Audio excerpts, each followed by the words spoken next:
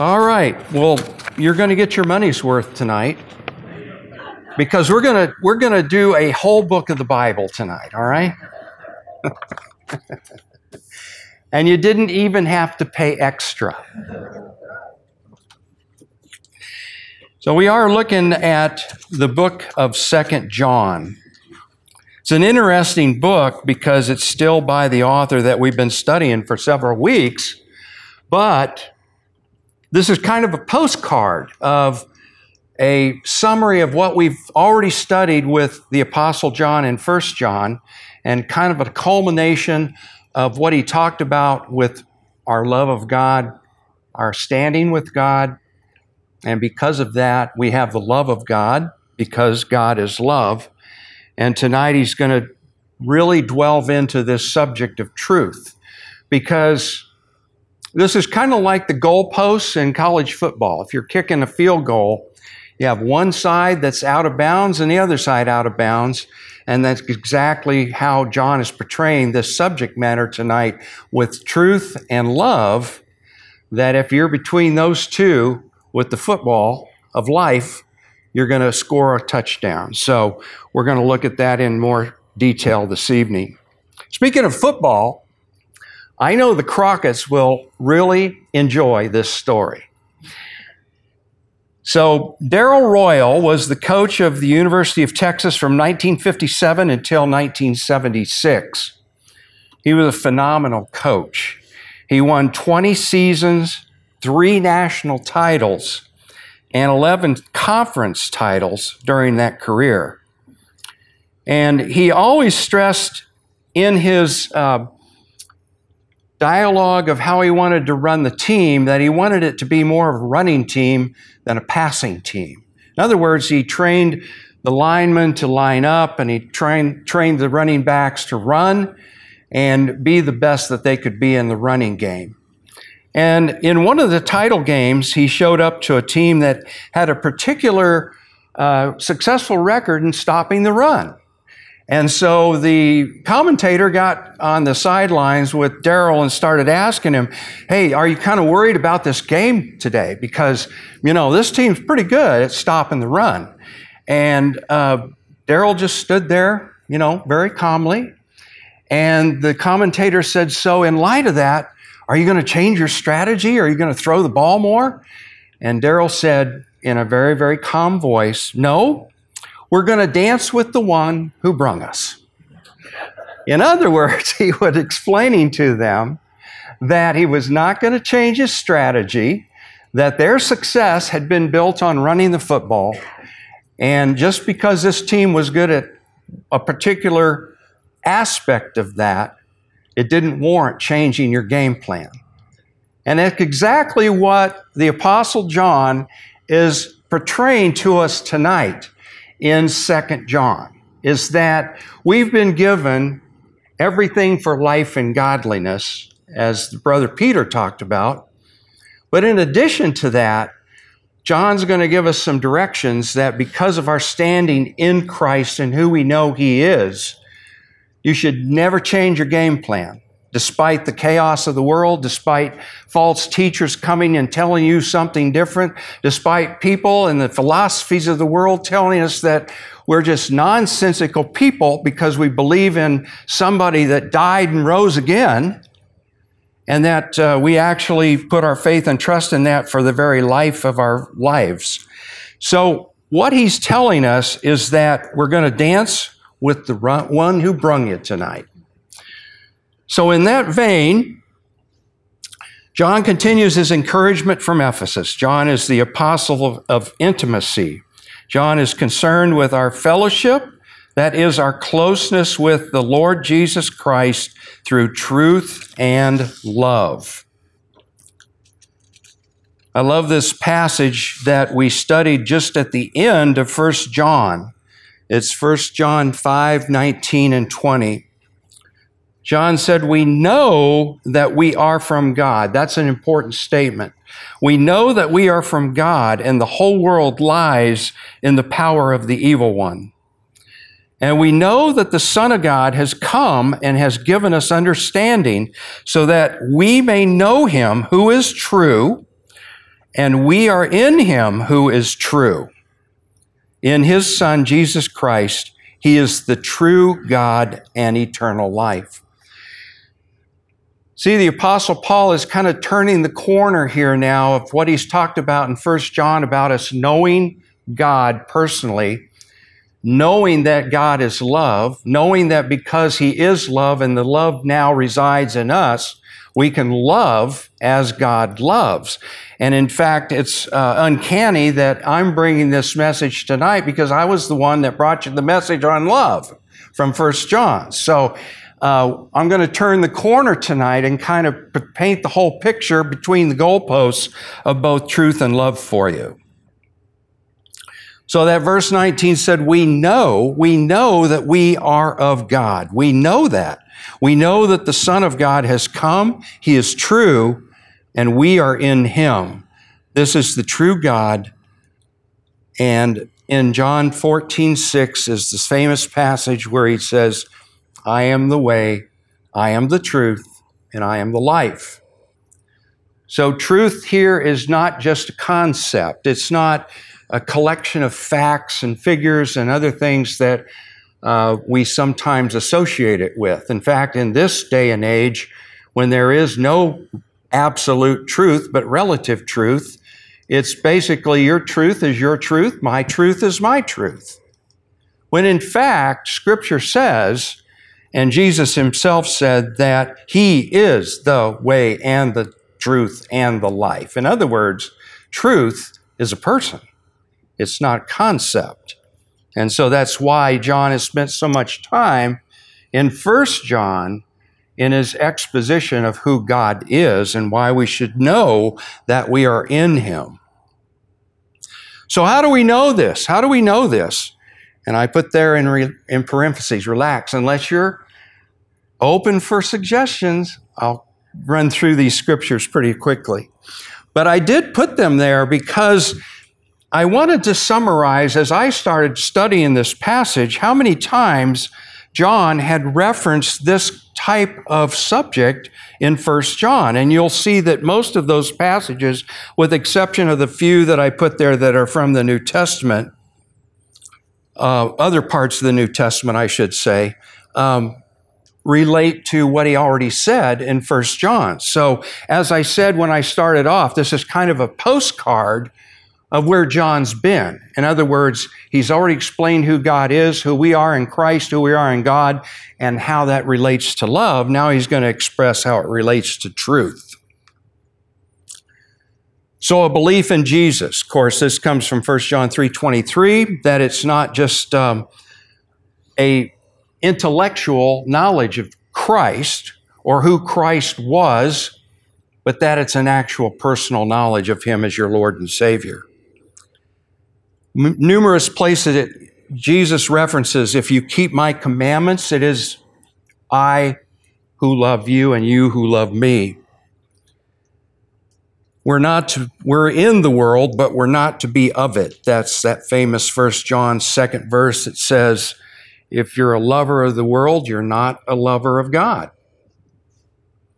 We proclaim the Lord Jesus Christ.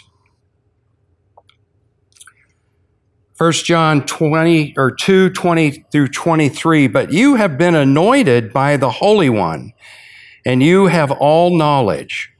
I write to you not because you do not know the truth, but because you know it, and because no lie is of the truth. Who is the liar but he who denies that Jesus Christ? And he who denies the Father and the Son. No one who denies the Son has the Father, and whoever confesses the Son has the Father also. I put there dead to sin. The most active verse that talks about that is Romans 6, 1 through 4 and 6. It references that we have been crucified or baptized with Christ into his death. And it says because of that, we no longer have the power of sin operating in us. And you're saying, but Jeff, I still sin. Well, that's because You still have a flesh part of you. The flesh part of you is still influenced by the world and Satan and other things that one day we will be rid of that as well. Christ in you, a living hope, Colossians 1:27, one of the best verses for that. Christ in you, the hope of glory, the very presence of Christ himself in you.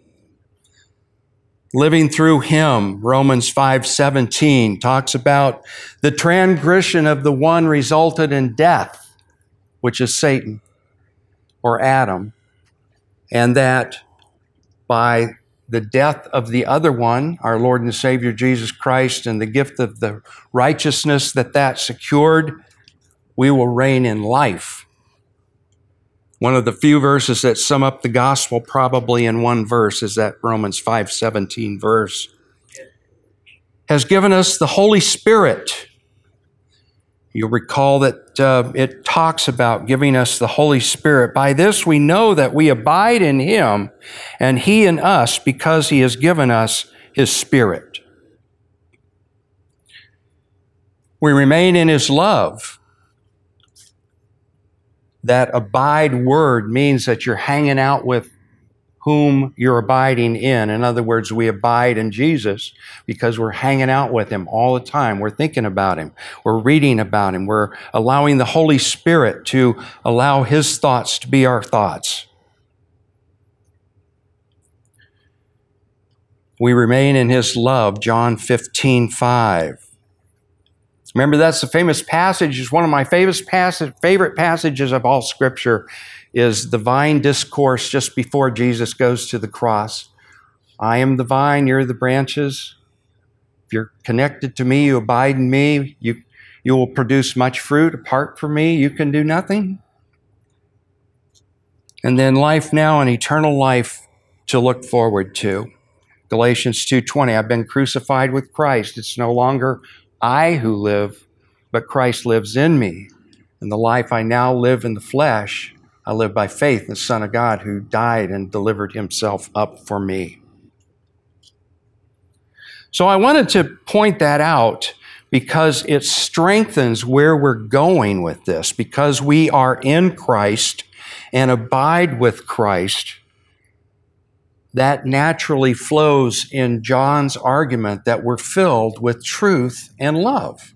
He already talked about love in 1 John, and now he's going to talk about that we are filled with his truth, the truth that comes from the absolute source of it, God himself.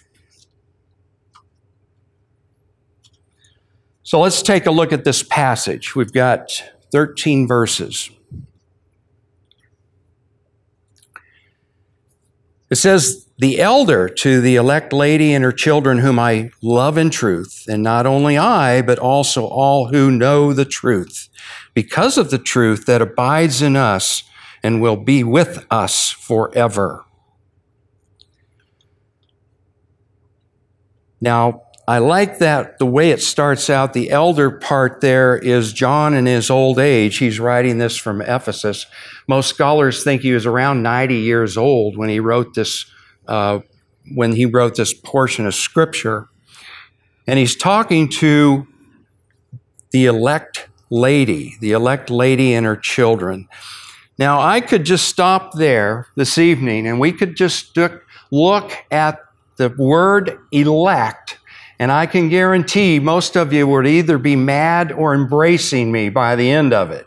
So we're not going to do that, but it does have some connotations to it. And the easiest way I thought to explain this word elect tonight, especially for us, is to use an example. And I brought one of my cherished possessions from my past life. This is Old Bill. Now, Old Bill, I received very, very many years ago, about 46 years ago, when I first had my real job out of college from ROTC and went into the military. This was my first real job in the U.S. Army, and I was with an air cavalry squadron. And Old Bill represents Old Jeff. And I'll read the inscription for you. This is to Second Lieutenant Jeff Russell. November 1977 through April of 1979. In appreciation of a job well done from the officers, 2nd Squadron, 17th Cavalry, Fort Campbell, Kentucky. Now, what's so interesting about this is the dates. November 1977 through April of 1979 was at the peak of Old Jeff's life. And needless to say, Old Jeff, I will only say, had a colorful lifestyle.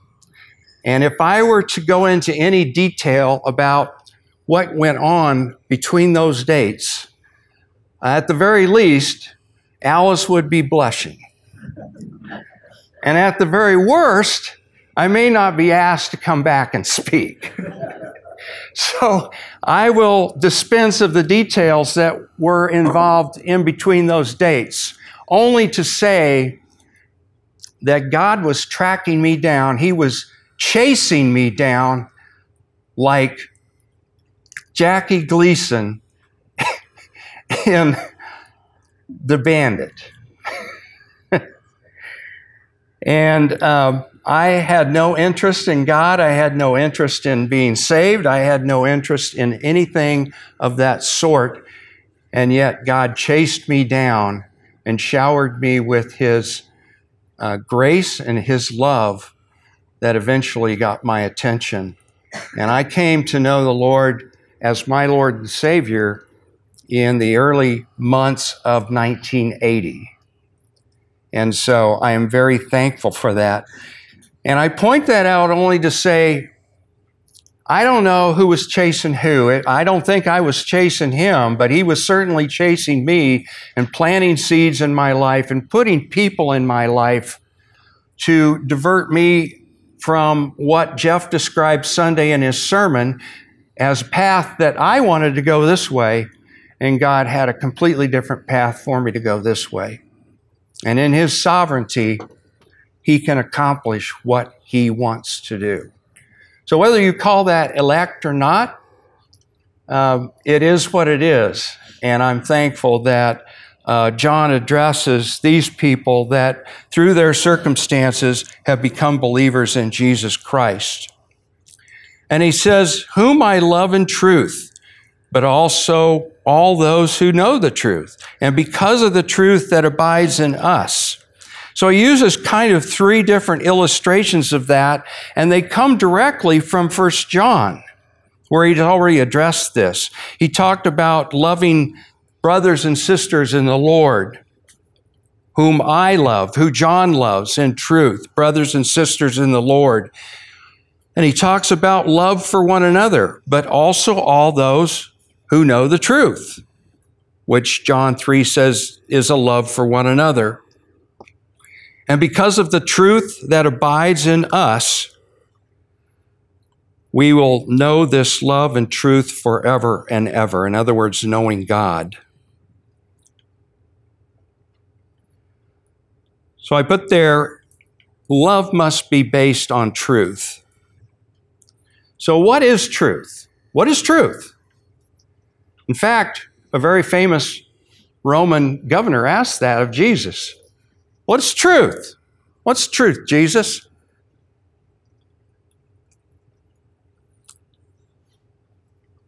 Well, one of my favorite pastors, Tony Evans, says this: it's an absolute standard by which reality is measured. It's an absolute standard by which reality is measured. And to put it more simply, it's what God says on any subject.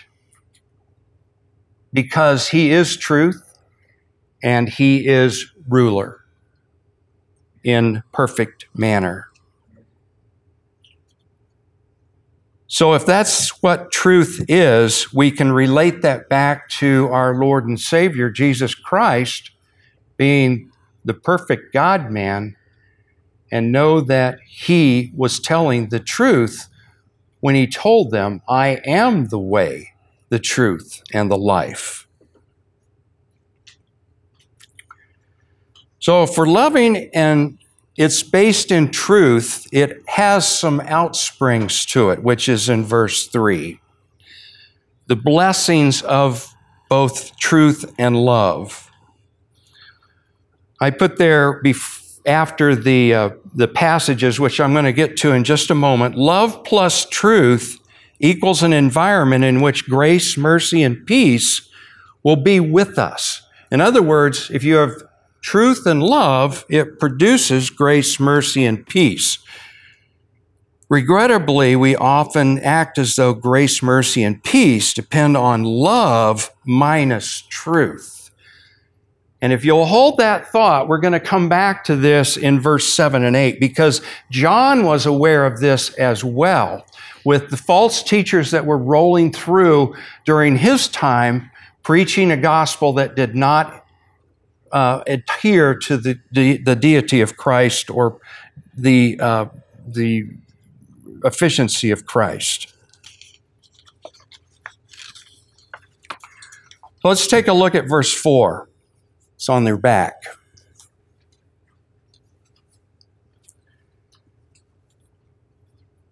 I rejoice greatly to find some of your children walking in the truth. In other words, John was happy that he found some of those believers that had adhered to the love of what they knew they were, and they were walking in the truth, just as we're commanded by the Father. And now I ask you, dear lady, not as though I were writing you a new commandment, but the one we have had from the beginning, that we love one another. Where have you heard that before? Several passages in 1 John, right? Because he was talking about knowing God and knowing the love of God. And because we know the love of God, we're able to express the love of God by loving one another. So we're walking in truth, which produces love. 1 John 2, 5, and 6. But whoever keeps his word, in him truly the love of God is perfected. By this we may know that we are in him. Whoever says he abides in him ought to walk in the same way in which he walked. Now, I don't know about you, but when you think about walking as Jesus walked, I'm not very good at it unless I'm drawing from a source that's not me. And that's exactly what John is saying. Just as he outlined in 1 John, we can't love like God unless we're loving from the source that he's placed in us. We can't love in truth unless the truth is the truth that we're drawing from divinely imputed to us.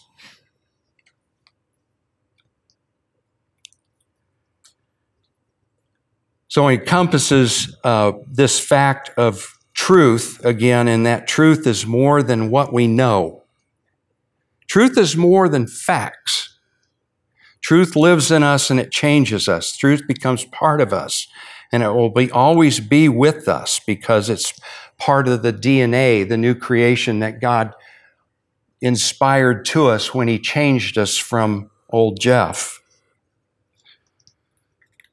I like this story. It says that facts often don't reveal truth.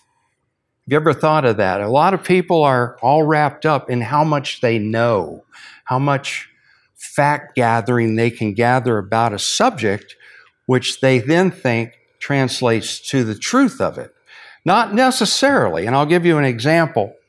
Say that I have a headache, and I determine that I need to get rid of that headache. The fact is, I have a headache. So I get down my Tylenol and I start taking Tylenol for this headache, which doesn't get rid of the fact that I still have a headache. Now, if I go to the doctor and he does a brain scan on me and finds a tumor, well, then that's truth.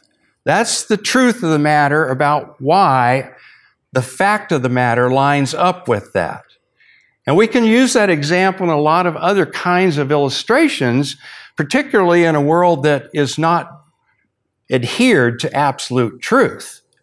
And it's relative truth. And if you can find enough facts to support relative truth, well, then it becomes your truth. And that's the danger of what we're seeing in a lot of different social aspects of our society and different relation aspects of our society. All kinds of craziness going on in our world because someone has found enough facts that they think that will translate to the truth of a subject. But the truth of the subject is a person in Jesus Christ, which we just talked about, and that we love one another because of that. John 5:12, "This is my commandment, that you love one another as I have loved you." How did Jesus love us? Sacrificially, compassionately, like the Father, like the Son. Agape love, giving himself up for the good of us. Even old Jeff, that was a sinner. I love that new song that's out.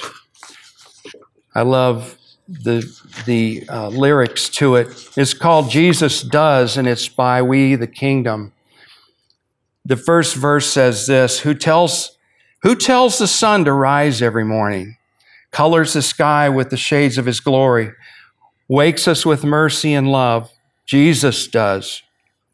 Who holds the orphan, comforts the widow, cries for injustice, fills every sorrow, carries the path of his children? Jesus does.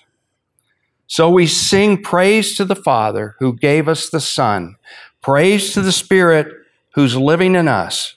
When I was a sinner, he saved me from who I was, because that's what Jesus does. That's what he did to old Jeff.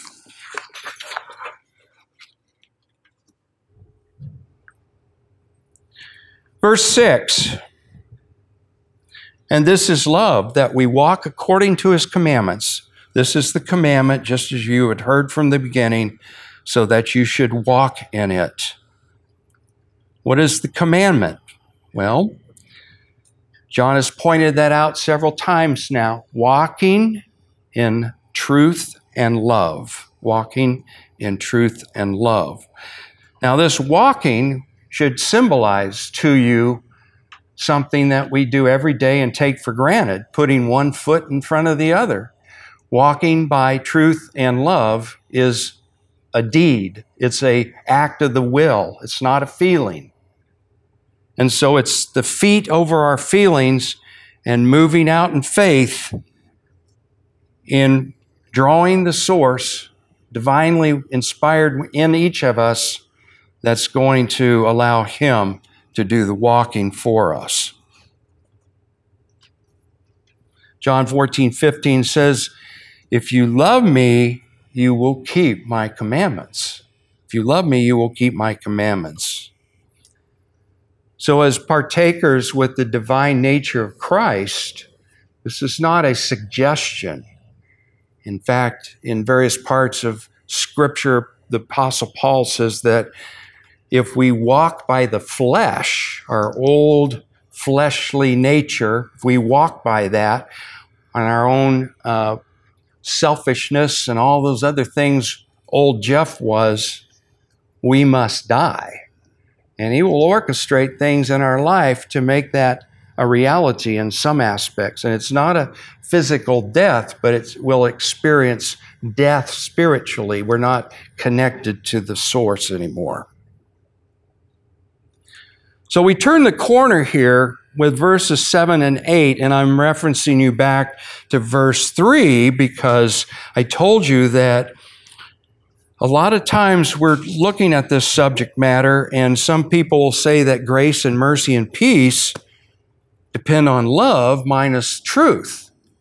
And when you do that, you end up with these warnings that John is going to express to us for the remainder of these verses. 7 and 8 For many deceivers have gone out into the world, those who do not confess the coming of Jesus Christ in the flesh.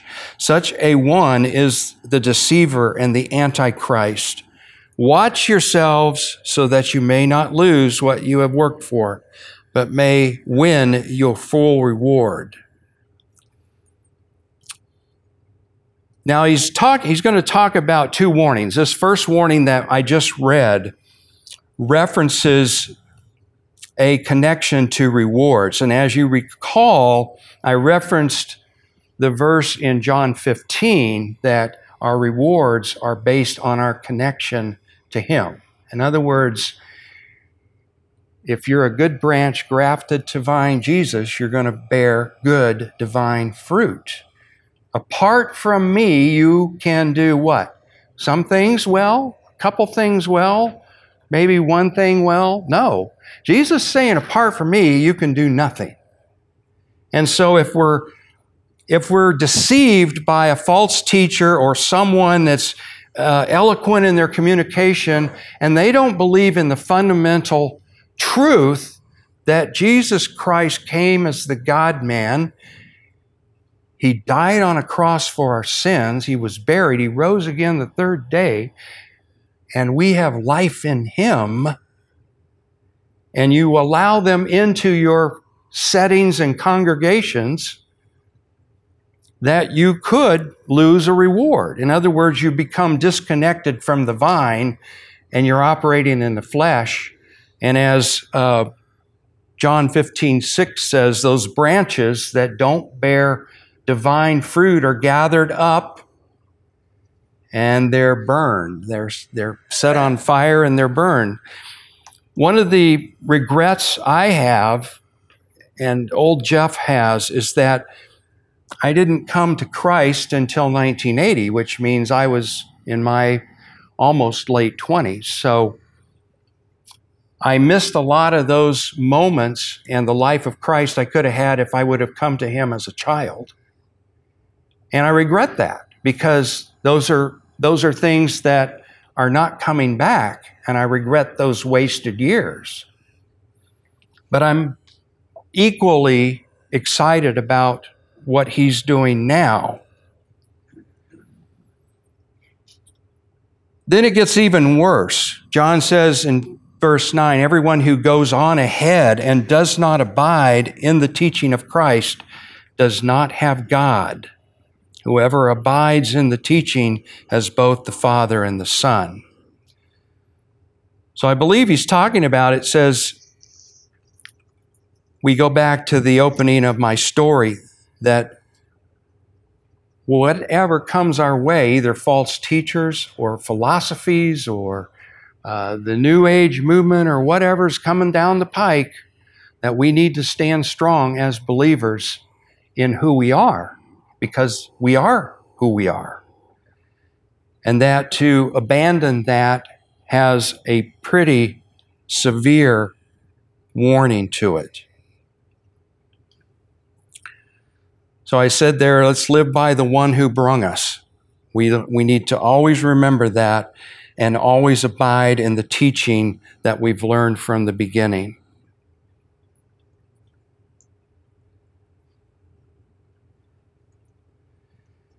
John further accentuates this by saying, if anyone comes to you and does not bring this teaching, do not receive him into your house or give him a greeting. For whoever greets him takes part in his wicked works.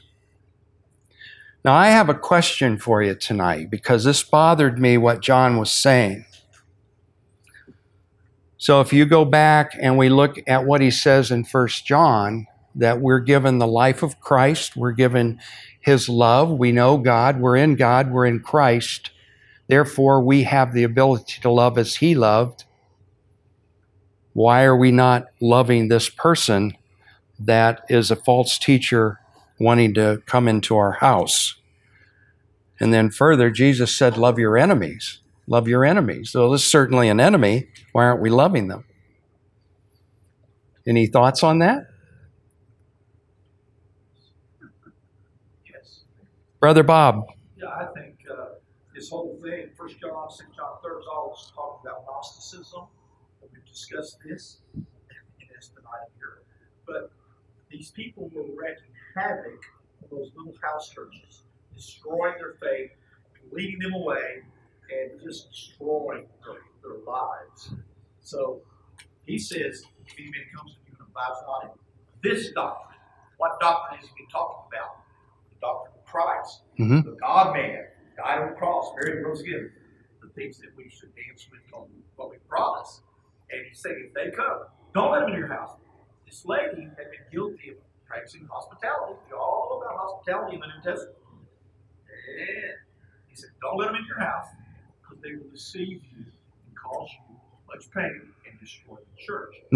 God is very, very jealous for his church. Yes. I think the reason that he tells us, when Jehovah's Witnesses come to my door, I don't let them in, I don't argue with them, I don't talk to them. Mormons come, I don't talk to them, I don't try to lead them to Jesus. I just let them go. I don't say, have a good night. I say, don't let the dog bite you.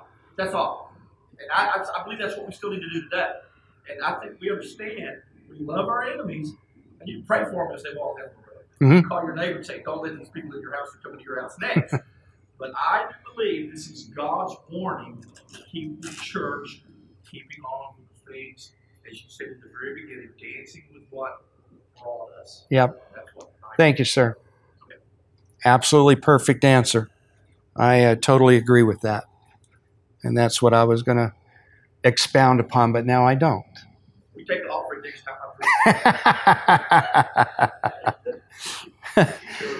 And I also point out, if you look at the ministry of our Lord, he did not shun the Pharisees, but he had a lot of choice words for the Pharisees. But he never invited the Pharisees into the inner circle of the apostleship and what he was teaching. So he was still reaching out to them, and I think he had compassion for them. I think he had love for them, that they would change, they would choose, and they would see the light, and their hearts would be revived. But in the end, truth, you have to love in truth, and the truth warranted that they did not believe who he was, and it has consequences. And that's exactly what Bob said about, I think we should have that same attitude today in the church and protect our doctrine, protect the glory of the Lord. So wrapping this up, verse 12, though I have much to write to you, I would rather not use paper and ink. Instead, I hope to come to you and talk face to face so that our joy may be complete. So that our joy may be complete.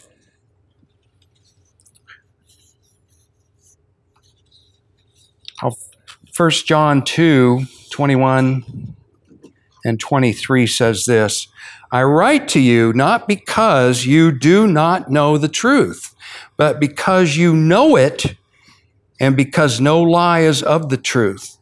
Who is the liar but he who denies that Jesus is the Christ? This is the Antichrist, he who denies the Father and the Son. No one who denies the Son has the Father, and whoever confesses the Son has the Father also. A pretty simplistic statement of our fundamental doctrine. And as Pastor has shared previously, there's a lot of areas of the church that we can disagree on. We can disagree on music. We can disagree on dispensations. We can disagree on a lot of things in the church. But on the fundamental doctrine of our Lord, there is to be no disagreement.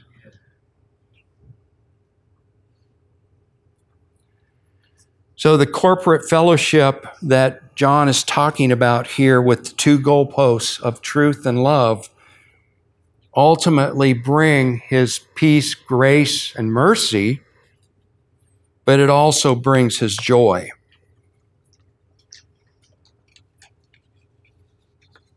One other thing is that John 8:32, that is that if we walk or we adopt the truth, and Jesus said, if you adopt my truth, which is me, the truth will set you free.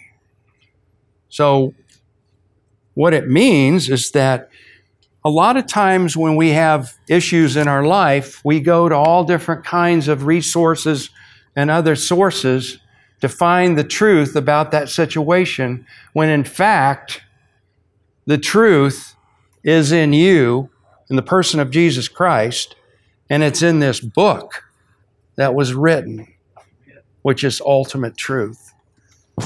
So even in your problems this week, as they come up, take these words of advice.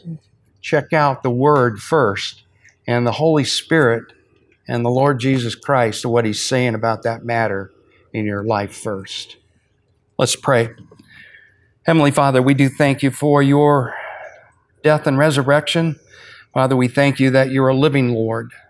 Father, I thank you that you fill us with you, the Holy Spirit, and Lord, that we can draw our very life from you, which is the truth and which is love. And Father, I pray that we would be obedient with our will to follow our feet and not our feelings as we run across those in a fallen world that are going to act fallen. And Lord, that we would love them with truth. And Father, that we would draw them into the fold because they see a difference in us. Lord, we're asking that you strengthen and just undergird all these families here tonight, that you would fulfill your purpose in them this week. And Lord, that you would be glorified in everything that we do and say. For it's in Jesus' name we pray. Amen.